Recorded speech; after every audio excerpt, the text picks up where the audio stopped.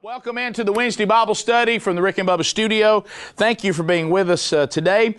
If you are new to the Bible study, what we are doing, you have found us in part 12 of a series. If this is your first time, then you can go back and go through the rest of the study if you would like by going to burgessministries.com. You'll see the media button there. Click that.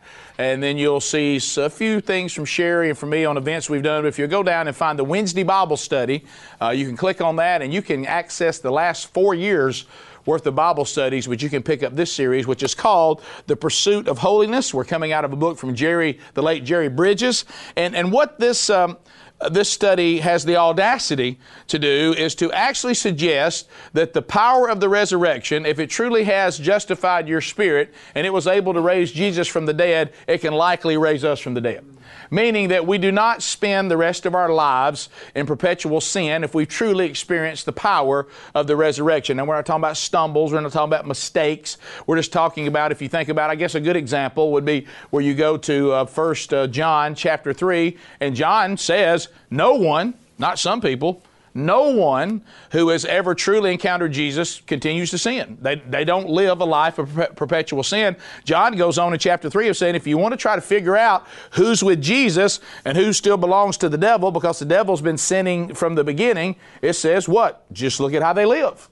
If they're still living a life of perpetual sin, they belong to the devil. If they're living a life that looks like they've actually been transformed by Jesus, and they probably belong to Jesus, because this study says if you and I have not been changed by the power of Jesus Christ, it is not because of His inability to change us. It's because something's wrong between us and Jesus. So last week, how many of you, raise your hand if you're glad last week's lesson is over? Last week we took on holiness in the body. This was a thing that Rick Burgess had swept under the rug for far too long, and frankly the Western Church sweeps under the rug as if gluttony and overindulgence in food and overindulgence in anything is no big deal. It's these other sins that really matter. And the Bible said no, if it's considered sin by the Bible, sin always matters. So today we pivot into the Pursuit of Holiness chapter 12. Last week was holiness in the body. This week is holiness in spirit. Our verse that we'll get started with comes out of 2 Corinthians. And if you have your Bible or something with your Bible on it, I didn't write down what part of Corinthians it's from, even though I just sent that to Jalen Fruithurst, so I'll see. It is actually from 2 Corinthians 7:1. 2 Corinthians 7:1. Jot that down if you don't have your Bible with you. Since we have these promises, dear friends, let us purify ourselves from everything that contaminates body and spirit, perfecting holiness out of reverence for God. Let's open up in prayer. Lord, thank you for today. Thank you for your word. Thank you for the challenge. Thank you for inspiring this study. Thank you, Lord, for giving us access to the power that you, of course, provide for us to be completely transformed, completely dead to self, victory over our flesh, as you on the cross and when you walked out of the tomb, you freed us from the reign of sin. That sin would no longer hold us as our master. That you have freed us from, but you have not freed us just only from sin, you certainly haven't freed us to sin. And I pray, Lord, that we never justify sin in our lives out of reverence to you. In the name of Jesus, we pray, amen. So he starts out talking about this. So Paul's saying to the church at Corinth, he says, you need to look at your life and purify yourself from everything that contaminates your body. He talked about that last week, but he says also your spirit, perfecting, here's that word that nobody wants, but it's all throughout the Bible, holiness out of reverence for God. So meaning we have such reverence for God that now that He resides in our spirit since we've been justified, what? We start looking at what we expose God to out of reverence to Him. And then he uses this example because now we're taking on our thought life this week. We're taking on the things that are inside that nobody sees. You know, who we really are.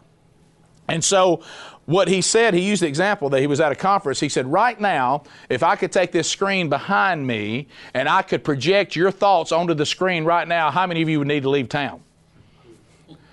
if I could take what you're really thinking, and every time you thought something, it'd pop up on that screen, how many of you would feel good about that?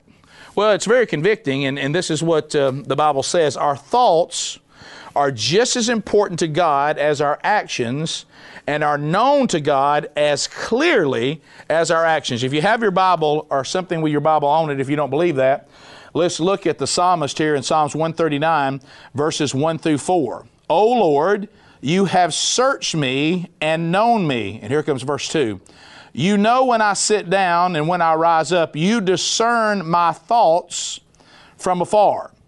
Verse 3, you search out my path and my lying down and are acquainted with all my ways. For even before a word is on my tongue, behold, O Lord, you knew it altogether.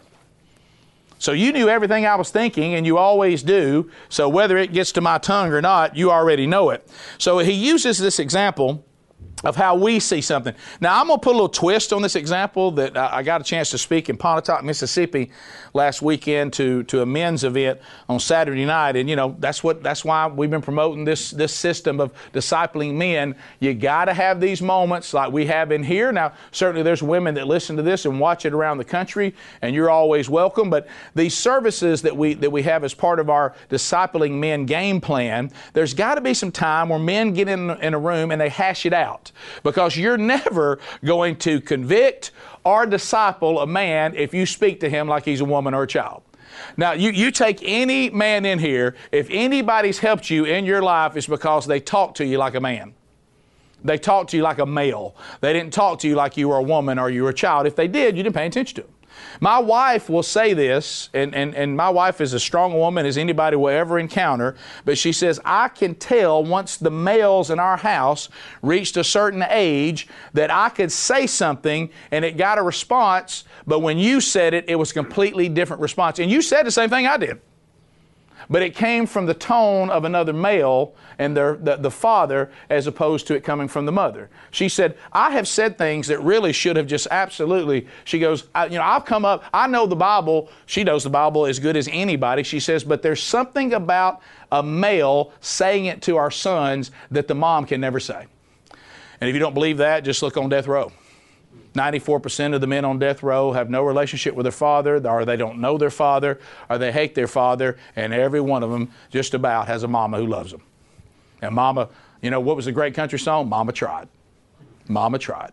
And mamas are wonderful, and mamas can't be replaced, and there's a maternal connection, and my mama helped me. My mama was one of the people who talked to me when I was wayward in my life and said, I'm concerned about your salvation. I'm concerned about this. I will always love you, but I don't always approve of you, and until you get out from under this life you're living, you don't have my approval.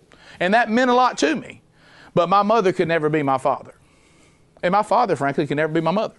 So this men and women equal but not the same is something we must come back to. So here's the thing I want to talking about when Samuel went to crown the king at Jesse's house with his sons. Now, if you know the story, Samuel goes to talk to Jesse about his sons. Well, Jesse doesn't even get David because he knows it's not him. I mean, he's the youngest. He's out there with the sheep. So he brings out Eliab. And Eliab undoubtedly was a hoss. And this is in 1 Samuel 16:7, if you want to write that down. 1 Samuel 16:7. So when Samuel sees Eliab, like Jesse said, if you're coming to crown one of my sons kings, it's Eliab. Somebody go get the impressive Eliab. He must have been a hoss. Because the minute he walked in the room, Samuel said, whoa. Samuel said, this must be the guy. But then God said, that's not him. Because God had to correct Samuel, and he says, do not look at his appearance or on the height of his stature. So he must have been a hoss. He said, because I have rejected him, for the Lord sees not as a man sees. Man looks at the outward appearance, but the Lord looks to the heart. And Eliab may look good, but he ain't the guy. So that's good and bad for this room, okay? Here's the bad. I like to have the bad first. Raise your hand if you'd like to have the bad first. What kind of situation are we in here? Here's the bad. Some of us look like a hoss, but you're not. Because God looks inside you and says, you may look great on the outside, but you're not a hoss for the kingdom. As a matter of fact, you've done nothing for the kingdom. I said this to the men in Pontotoc, Mississippi last week, and it really resonated. It was kind of a new angle on our worship of sports. And not every man worships sports, but most do. And instead of using what I think they've heard enough, is that, this was talking about football, because, it's another SEC town. And this is a great statement that I heard once, and it convicted me to the core. Football's a great game. It's just a lousy God. And so what I took on was this, though. I said, raise your hand if you would want your coach fired if he had had consecutive seasons of winning no more than 2 ball games. 1 to 2 games for several seasons. I said, raise your hand if he needs to be fired. Every one of them raised their hand. I said, should Jesus fire you? I mean, based on your production for the kingdom, not about earning salvation, but as a response to your salvation, when Jesus said, now go and do this, do that, do this, this is what I expect in response to the grace and mercy I've shown you. I expect you to be a transformed man and have impact for the kingdom and make disciples based on Jesus' standard as you and me, as claims to be followers of His, by the same standard that we hold everything in the world to as men. It's got to be excellent, or they need to be fired. Should Jesus fire you? Should Jesus fire me? What's our production? Isn't it odd that we demand excellence out of everything except our spiritual life? We want being mediocre spiritually. That's fine. And that's the only thing that's going to matter when this thing is over. Either when you die or when this earth is over. The only thing that's going to have any standing is the things that we did that were eternal. And I'm going to ask you a question as I ask me, are you mediocre in that area? Well, the Bible says we shouldn't be. And so God's looking at the heart, and He says, Eliab looks good, but now let's go to the good news. So bad news is some of us look good, but we're not. But here's the good news. Some of us, by the world's standard, don't look like much at all, but God sees us as a hoss. This is my guy. Who, this guy? Oh yeah, the world doesn't think much of him by their standard, but he's so devoted to me. He's a hoss. And I get down to this. If you want to know what it is to be a man, follow Jesus. If you're a follower of Jesus and you're a man, if you're not a follower of Jesus, you know what you are? An obstacle, a hassle, a problem that everybody has to overcome. Everybody's having to work around you if you're not a follower of Jesus, and they're having to try to find a way to go ahead and have their life do something. But instead of you being an asset to all those you're influence over, now you're a problem. You're an obstacle. If you don't believe that, just randomly, as some of you in here that are dads or watching that you're a dad, just randomly, if you want your heart to be broken, the next time a male is waiting on you or a woman is waiting on you, ask them about their father. Hey man, good to see you. Hey, tell me about your dad. Here's what you'll see. And I read a book that said the same thing, and I've been watching it since I read it. I wish I could think of the name of the book, but it was a profound statement. And the guy who wrote the book, he said, first of all, you'll get the people that just don't want to talk about it. And then there'll be the ones, he said, that's even more sad. You can tell they're covering for their dad and they're making him out to be better than he really is. They're almost wanting to cover for him. And then they said, and then the smaller group, those that have a wonderful father that they're really proud of and that has been a positive influence in their life. And see, that's the deal. See, we can't remove our influence. Can't help it. So we're either a problem, an obstacle, or we're a blessing and an asset. And you say, well, which one am I, Rick? If you're a follower of Jesus, you're an asset. If you're not, you're an obstacle. You're a problem. And so the question is, look at our lives spiritually on the inside, who we really are. As Jack Nicholson said, that the things inside of us that people don't talk about at parties, the real stuff, when it's quiet and just miles are rolling by and we're kind of scanning and our minds thinking who we really are. Jesus taught on the Sermon on the Mount that God's commands are intended not only to regulate our outward conduct, but our inner disposition as well. Jesus said, the way my Father sees you has a lot more to do with what you do outwardly. These commands are for that. He said that, and this is the reason why I love the next part. Paul in Colossians 2:23, jot that down, Colossians 2:23, Paul warns that we can curb appetites of our outward body, but leave our thoughts unrestrained. So we go last week, go, my goodness, Rick, has this guy ever let up? I tried to get my outward stuff straight up. Now you're telling me I can get my outward stuff straightened up, man. We'll still be out of control? Yes. You know what all this is about? You can't do it without Jesus. That's why it can't be legalism. That's why it can't be a code of conduct. It's got to be a transformation out of devotion to the source, Jesus Christ. Devotion to the source, the Holy Spirit. His presence. Think about it. Jesus said when he was going to his Father after the resurrection, nobody panic, it's good that I go. Why? You're about to get the Holy Spirit. Acts chapter 2, game changer. Stop holding yourself to the standard of the disciples before the Holy Spirit. See, that's once again, we don't want to be excellent. I thought you want to be excellent. I do want to be excellent. I expect my team to be excellent, my work to be excellent, my family to be excellent, my kids to be excellent, my wife to be excellent. So who do you want to be compared to? The disciples before or after Pentecost? Oh, before. They made a lot of mistakes before. You know, we never quite work it out. Yeah, they didn't after the Pentecost.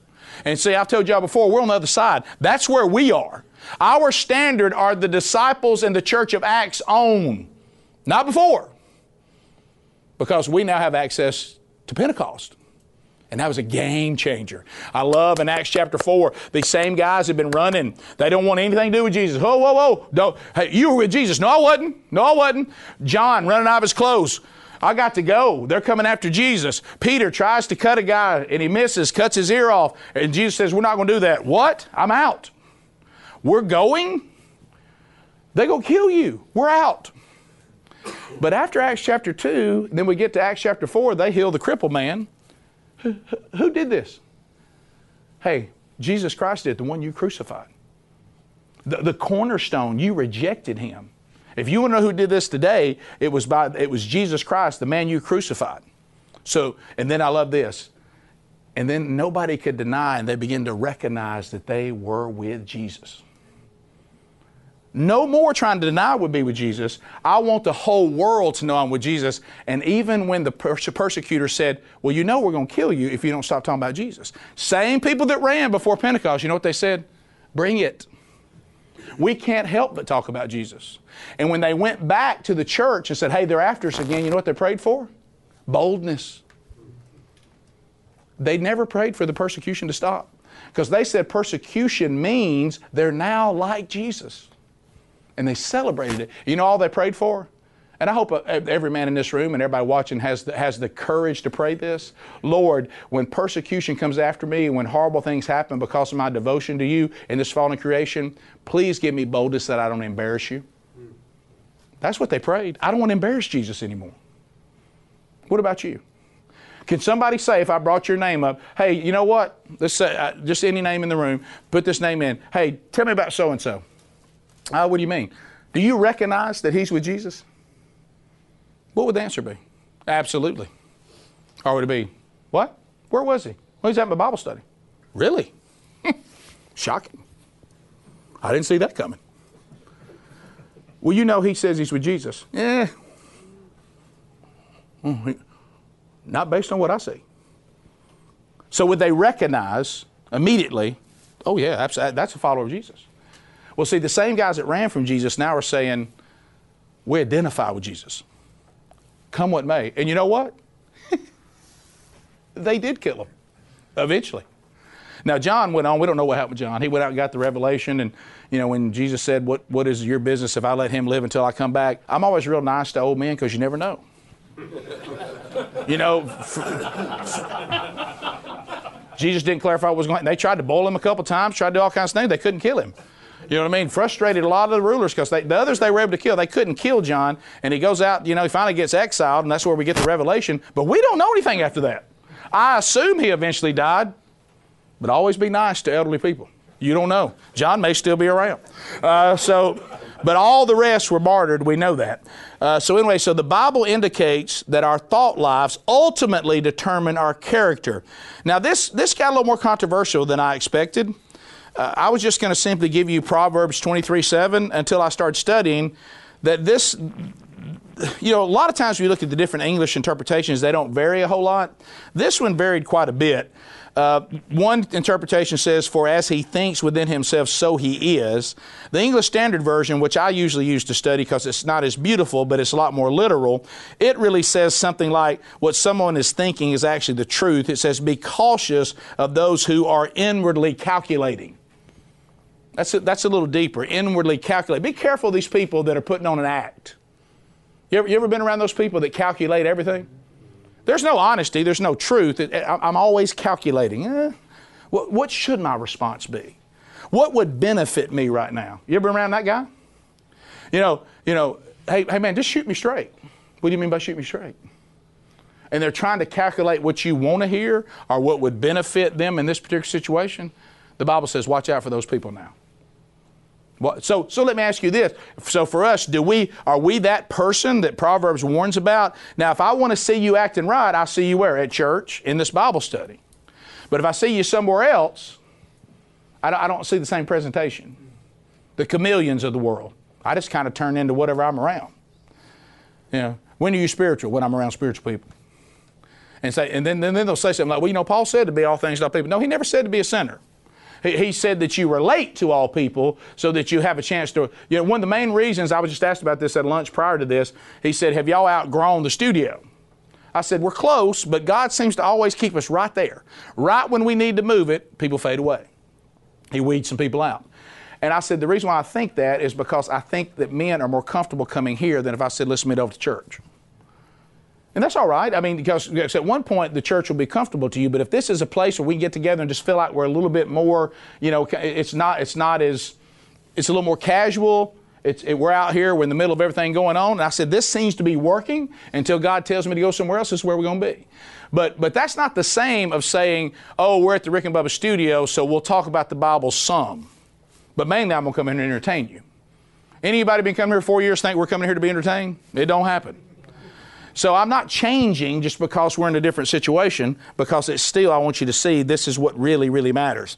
And then there's if you want to think about our thought life, I found Stephen Covey and the 7 Habits of Highly Effective People, Ralph Waldo Emerson, and even Alistair Begg, all are credited with this next thing. So I don't know who really did it, but it still works.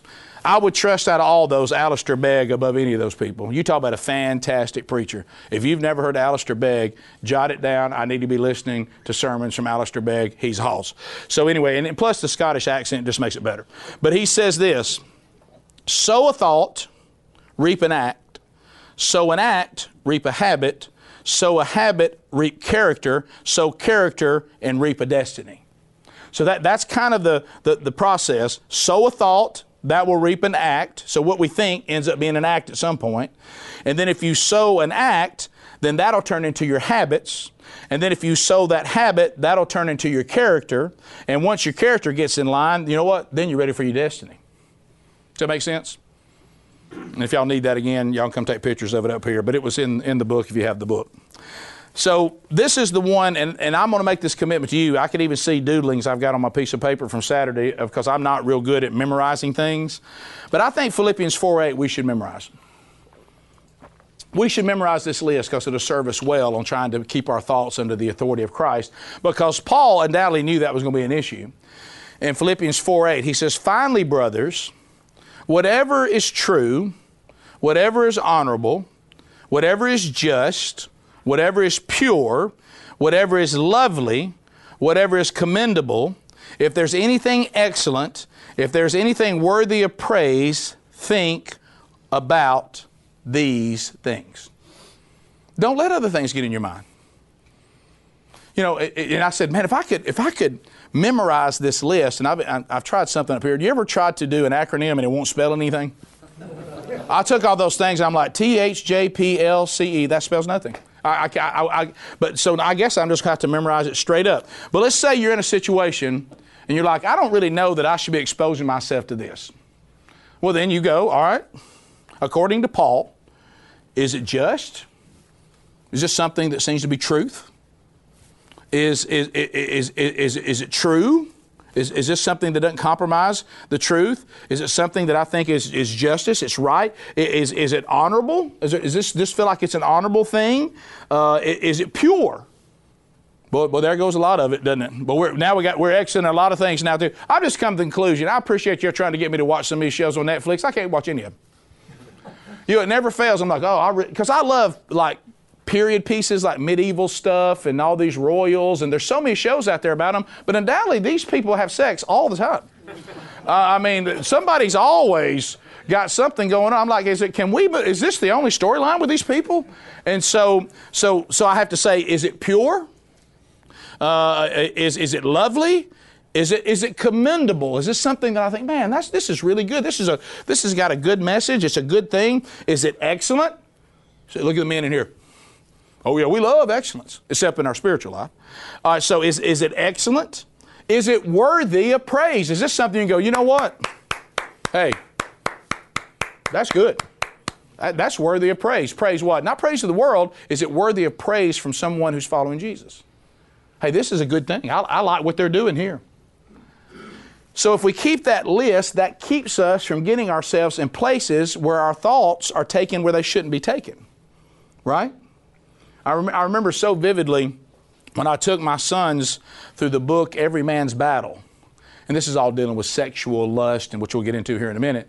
And I remember that the writer of the book, I can't remember his name, but the writer of the book said, learn to bounce your eyes. And we'll get into making covenants with our eyes. And I was like, and that really does work. So if you're rolling down the highway and some billboard says, look, there's a half-naked woman, you should buy our product.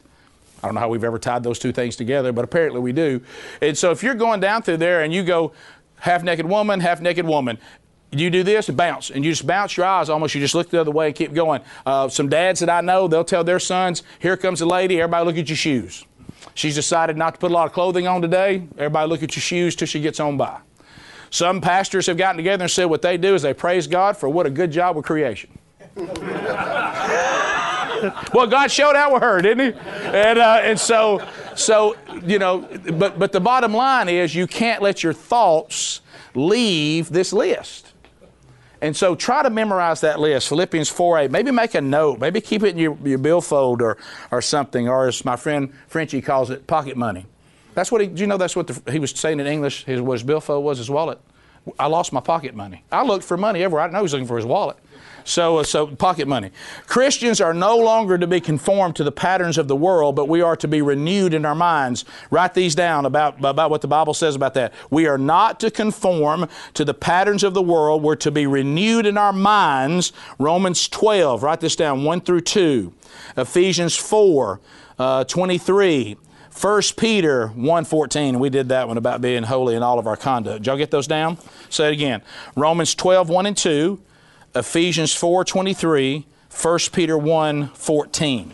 So holiness begins in our minds, and then if our minds are right, then that works out to the correct actions. You'll never get your actions right if you don't get your mind right. This being true, what we allow to enter our minds is critically important. Anybody ever live that out? My hand's up. And I love this, the arrogant, prideful, I've said this before. I've known a lot of people that claim Christ, but they live their life like spiritual daredevils. Let me see how much I can get away with. And you get to a point where even searching Scripture, and I used to be this way, searching Scripture for what's allowed, but ignoring what's commanded. What does God allow? How far can I go? And I got news for you. If that's your mindset, you're missing it. See, because you're convinced that there's certain things that God needs to allow for you to be true to Him. If He's too difficult to be true to you, but you're forgetting He's providing the power. He's renewing your mind. He's renewing your spirit. He's changing your desires. Too many people pray for God to give them their desires when really we pray to God to change our desires. Somebody say amen and bring that one back. So if you can get that, that's crucial, because I see it happen too many times, because wherever we let our minds go, and then some people, and y'all have heard me use this example, but we got some new people. If you don't believe that we're affected by what we hear, see, and let we enter our minds, you have just told me that there's no way that I've made a living. Because right back here, and I'm looking at the studio for those who are just entering, let me tell you what happens right here and pays the bills. I say things into this about products that you hear and you go buy. If I didn't say in here about products and you didn't go buy them, I wouldn't have a job. So the reason that people go and buy them means that they hear something and they're influenced by it. Remember the example I gave you about the Super Bowl? People pay $5 million for 30 seconds. Let that resonate. If you don't think your mind is the playground for the devil, 30 seconds of your attention, I'm willing to pay $5 million for it. Do you think they just take that money and throw it around? No, they do that because they know we are influenced by what we see and hear. So be careful what you see and hear. The world around us is constantly seeking to conform our minds to its sinful ways. Every day we get up and we're in the world, but we're not of the world. And we say, Lord, I'm under your authority. Remember last week? Just wrapping your arms around Jesus. Lord, I'm headed out into the world. The world has not been redeemed by you yet, so it's still fallen. Also, when you came into my spirit and you justified my spirit, now my flesh decides it wants to wage war against me. So I know that if I feed the spirit, it wins. If I feed my flesh, it wins. So protect me from what? My biggest enemy. Who's our biggest enemy? Ourselves. Because I've noticed that if I keep asking myself about anything in life, you know what myself keeps saying? Whatever you want to do, brother. Hey, man, do you think I need to work out more today? Nah, that's good. You're fine. What do you think about what I'm eating today? Eat whatever you want. What do you think about me doing Bible study today? You don't have time for that. Well, you going to sit around and read? So I notice myself doesn't help me. Myself doesn't help me, so I can't listen to myself. You know what I got to listen to? I got to listen to Jesus. I got to listen to the Holy Spirit. This is what I pray every day. Conviction when I'm wrong, affirmation when I'm right. Keep correcting me and pushing me inside your will for my life, not my own. And guys, that's an everyday routine until Jesus comes to get us or you die and go see him. It's just it's not a homecoming game out here. Everything out here is against us. Ain't nobody out here working with us. That's the reason why you got to surround yourself with people. How many times have you said to your child, I notice you've started acting like these people you're hanging around with. And I know we all think that our child's going to be some great leader and everybody's going to act like them. They're not going to be influenced by these other people. It just don't work that way. They certainly can reach out to those that don't believe, but they better not live among those that don't believe.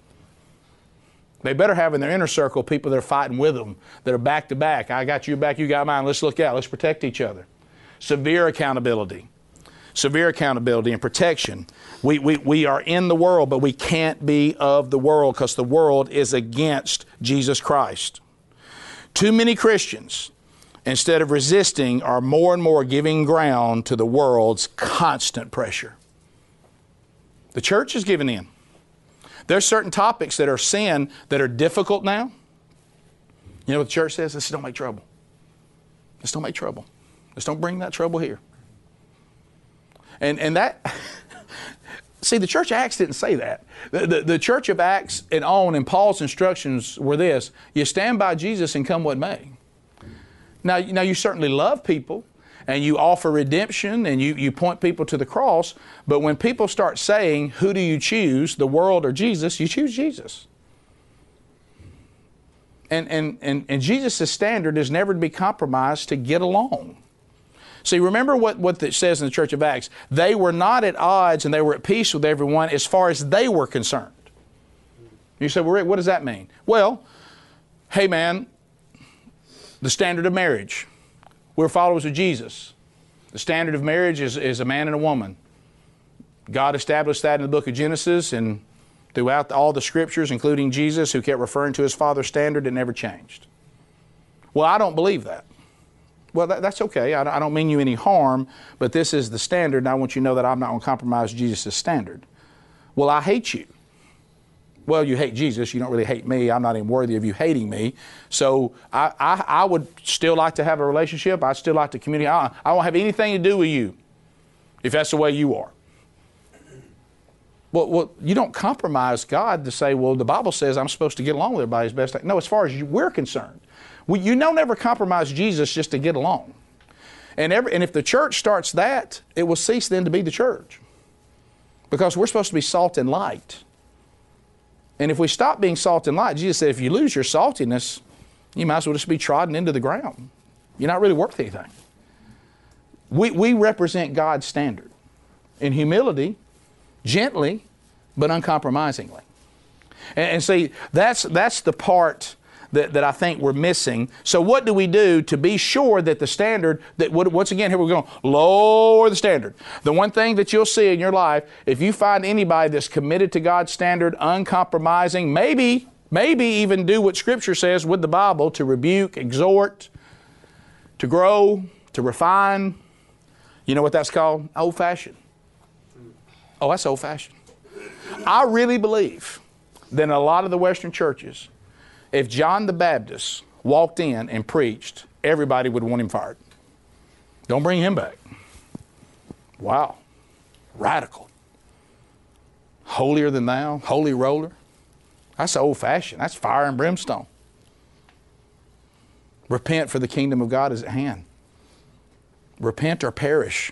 Oh, that was Jesus that said that. That don't sound like a hippie, does it?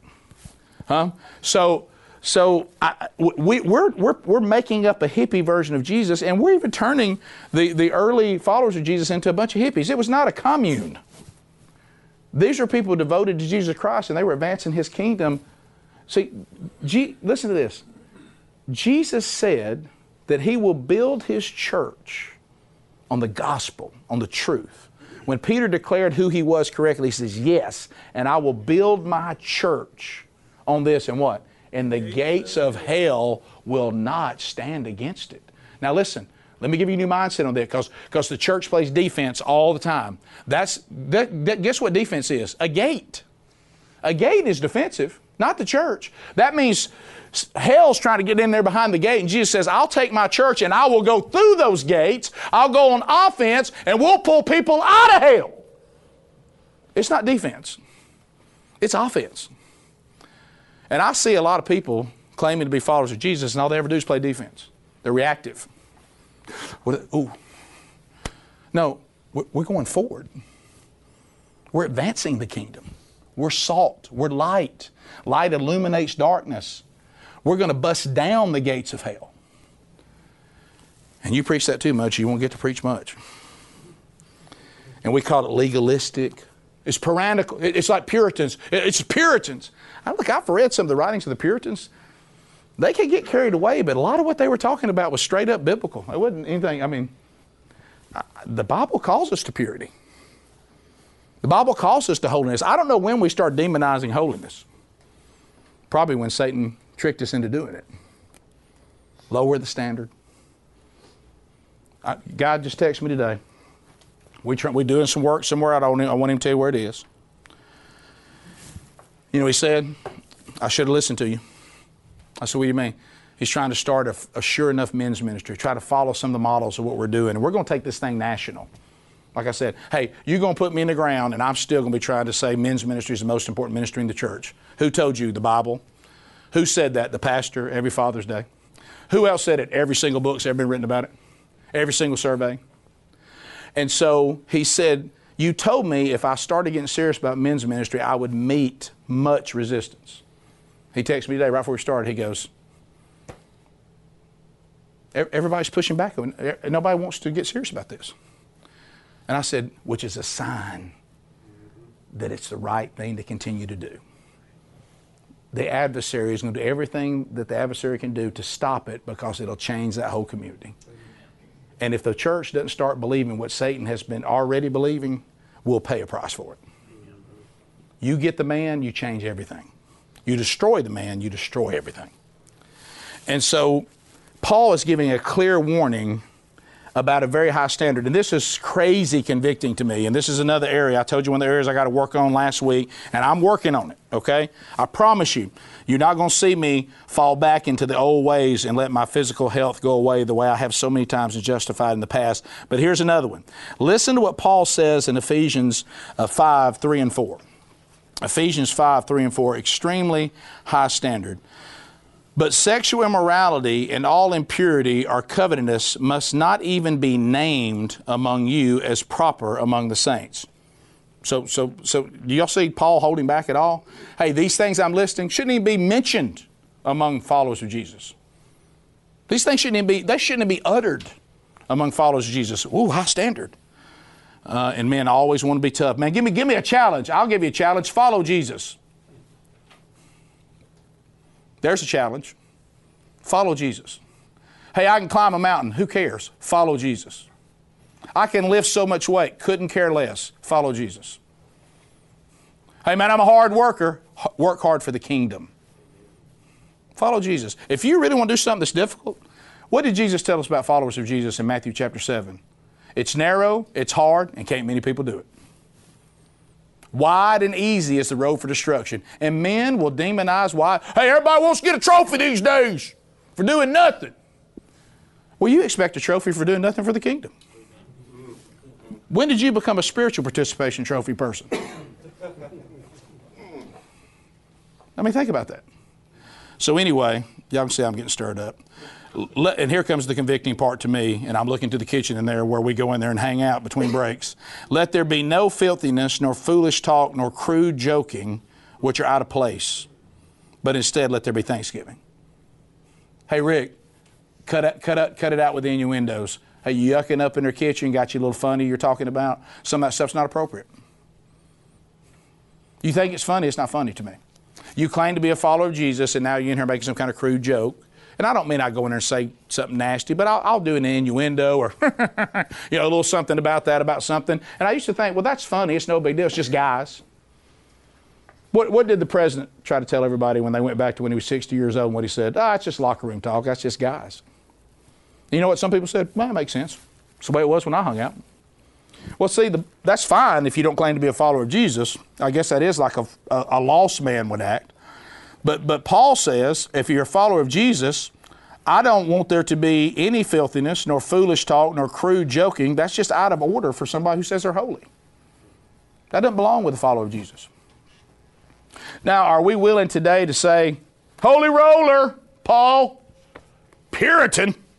No, it's Scripture. Legalism, Scripture. See, this is the thing. We look at our life, I have, as a buffet of spiritual walk. No crude talking, no filthy jokes. That's green beans. I don't want any of that. All right, over here, here's something easy. Okay. Don't be drunk anymore. Oh, okay. That one I'll do. Let's see. Be holy in all your conduct. That's kind of hard. I don't want any of that.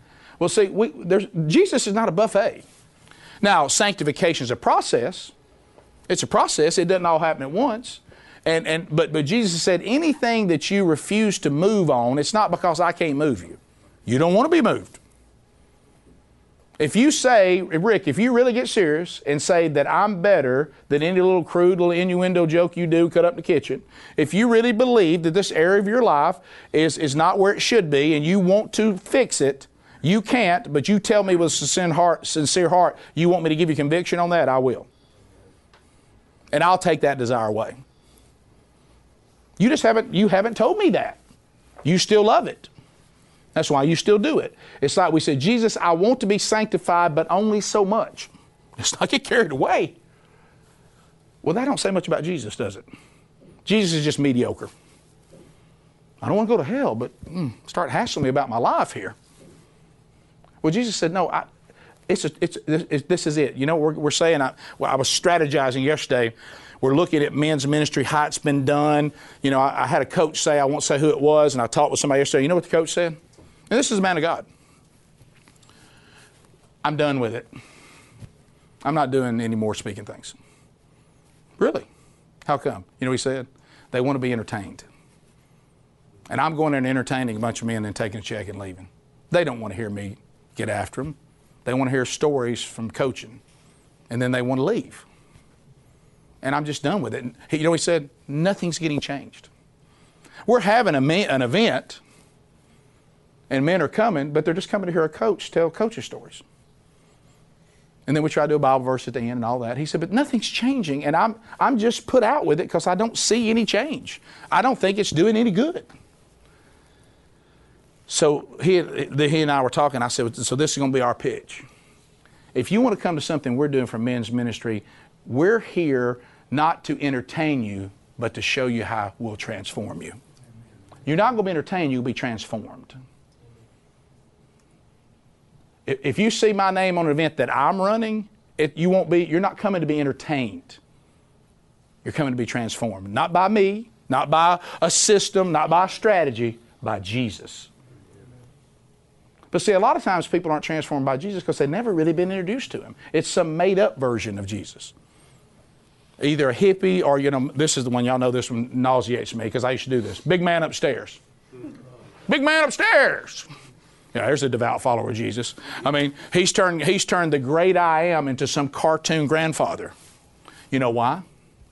Some of y'all know this. You know why? Because if he's a cartoon, he's easier to sin against. I mean, I can sin against a folksy grandfather in the rocking chair more than I can the beginning. More than I can holy, holy, holy, holy, holy.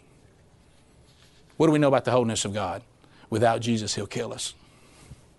He can't help it. His character will kill us. Remember when He said, Moses, you want to see me?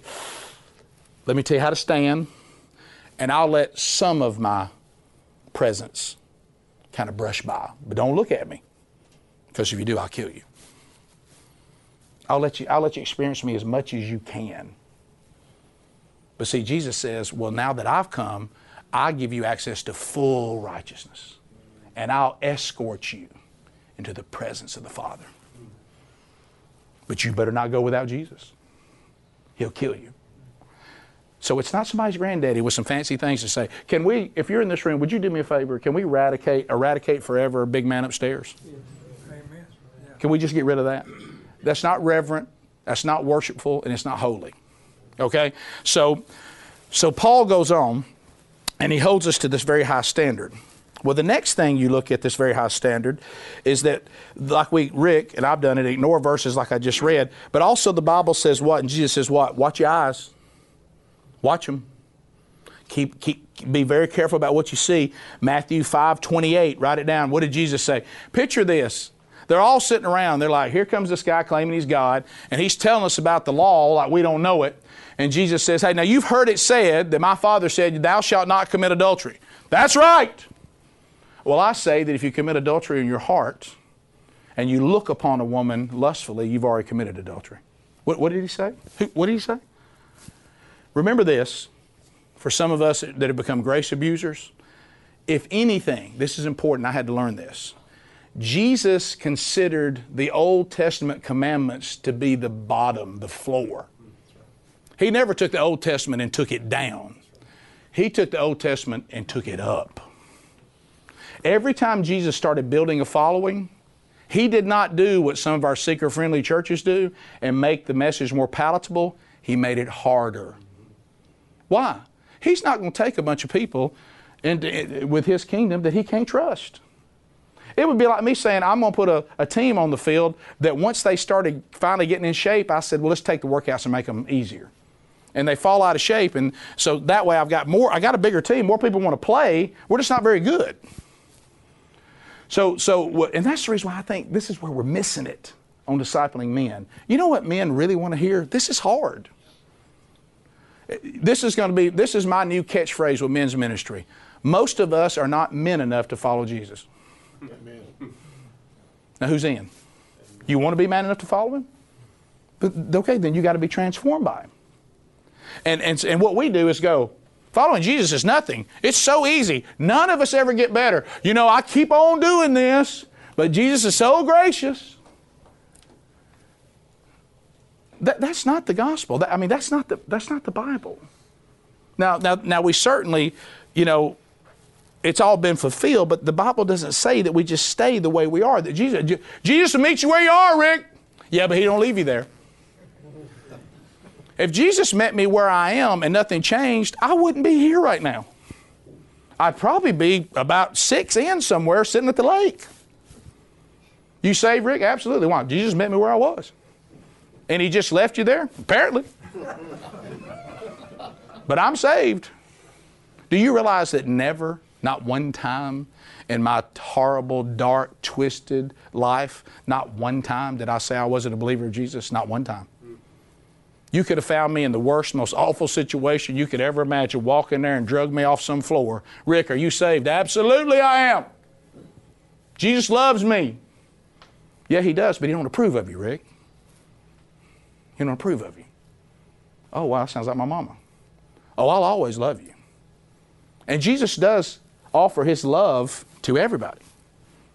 But unless you've been redeemed by Jesus, he can't approve of you.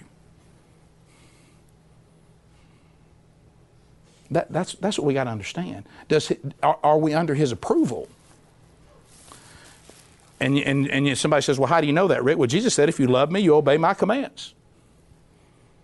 John says, anyone who has ever known Jesus does what he says. John 14, the whole verse, it's the ones who do what I say that love me. Matthew chapter 7. A lot of people say my name, but only those who do the will of my Father, they're the real deal. The ones who don't are fake. So how do I know who's with Jesus? The way they live. Do you see evidence of it or not? Remember the guy that saved my life? You say you're saved? To me. Yes, sir. You got to be out of your mind. Look at your life. Bam, bam, bam, bam. So Jesus has so little power, you can be this awful and still be on the authority of Christ. Well, see, I couldn't say all that. Then I came into conviction. That's a great point. Now, I didn't know much about Scripture, but even I knew that that didn't work. Job said, what about his eyes? Are y'all ready to make a covenant with your eyes? Job said, I made a covenant with my eyes that I would never look lustfully on a woman. Anybody want to make that one? Never. Why? It's legalism, Rick. No, it's devotion to God's what it is. It's devotion to God. I'm devoted to God, and I'm devoted to how he said I should treat a woman. I'm devoted to my wife because I'm devoted to God. So he made a covenant with his eyes. You know what some guys and I have done? And remember, I've told some of you this. Now look, it's possible that I may die of something else. So I don't want y'all to think if I'm dead, it's because I committed adultery. But we have made a covenant, and we're ready to say it. Let's make a covenant. Some of the guys are in this room. If I'm ever unfaithful to my wife, that God kills me. Because I would rather be dead and her be at my funeral than to have been able to have done that act and her live in shame. If I'm unfaithful to Sherry, then kill me. I would rather her have me dead than to live in shame. And I would rather my witness not be destroyed. I'd rather be dead and everybody still think I was a hoss on the way out. I don't want to make you look bad, and I don't want to make Sherry look bad. So just kill me. Now, when you make that kind of covenant, you talk about bouncing your eyes around. I mean, I can't even, I'm like, I won't look anywhere. I'm just like, I don't even, I mean, but that's what Job did. He said, I make a covenant with my eyes. See, you're not ever going to have, you'll never see victory or over your sin. First of all, remember we said, it's not victory and defeat, it's obedience or disobedience. I was disobedient to God. When you think about it like that, see, that's different. And until you start taking sin serious, you'll never, ever see it leave your life. Why? Because sin always matters. It always matters. So listen to this. David, talking about the eyes, what's the first move David does before he falls? He looks. So he was lazy. We've talked about that before. But really the first move to sin was what? He saw a woman bathing. Now, do y'all think that Bathsheba just started bathing like right there in front of him? Or do you think he had to go, I think I see some skin. There's somebody over bathing. Do you think he easily saw a woman bathing? Like they just bathed out in front of everybody. No, he had to get up on that palace. Now, he had a good view so he could look down on houses, and he sees her bathing. So the first thing he did was look. Should have been to battle. Shouldn't have knocked it out of gear. But remember what I told you about what he said earlier in Psalms 119? I have memorized your commandments, and I have put them in my heart, so I'll never sin against you. I went and looked at the history of that psalm. That was before Bathsheba. So see, you can't just declare it. You got to apply it. And what David did is he knocked it out of gear, stopped his sanctification, stopped his growth, and he didn't make a covenant with his eyes, and he went out there saying what? What was his attitude when he walked out there? I didn't do what I was supposed to do. I hadn't finished what I was supposed to do, and I'm going to walk out here. I'm going to let my eyes wander and just see what happens. Well, I tell you what happens. You commit adultery, you get somebody pregnant, and you kill your friend. That's what happens. And then the baby dies. So that was a big look, right? That was a big look. If he'd have made a covenant with his eyes, none of those things would have happened. Paul lists the acts of the sinful nature both in the body and the spirit. Remember what he says, here's defilement of the body through all the letters in the New Testament. Sexual immorality, impurity, debauchery, drunkenness, orgies. But you know what? You know, we hear that, we go, ooh, that's bad. But listen to these. You know what else he listed? The defilement of the spirit. Hatred, discord, jealousy, fits of rage, selfish ambition. We must purify ourselves not only from the gross sins of the body, but also from the more acceptable sins of the spirit. That's where I am right now. The sins of the body were so obvious and it needed so much work, and I'm still working them, but at least I've seen a lot of victory. But you know what God's saying now? We're going to get to the sins of the spirit now. Self-reliance, selfish ambition, jealousy, envy, pride. See, we got to focus on our particular areas that need improvement, and don't ever let it become a list of do's and don'ts. That does not work. Because you know why? If I get into a list of do's and don'ts, you know what never makes the list? The inner stuff. You don't put the inner stuff on these do's and don't list.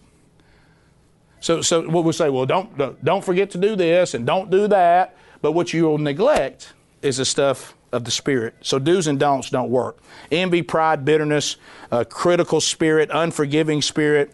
And you know, you think about this. When you look at the story of the prodigal son, what do you see? You see everybody who messed up, but we forget about the older brother. He messed up too. He didn't commit the outward sins of his younger brother, but what was his inner sin? He wasn't happy about it. Hey, Dad, I've been here and done the things I was supposed to do. I've done everything I'm supposed to do, and now my brother's gone off and acting like an idiot, and we're killing the calf. We're getting out a robe. We're getting out rings. What about me? See, that was inner sin. But what did the dad say to him? Well, you did do the right thing. You're here with your father. Here's the one that was going to hell. And now he's back. You not happy for him? See, that's that thing where you ever had those people that when you turned your life around, they were almost disappointed? Oh, no, he's come home. Now I can't use him as an example to make myself look better.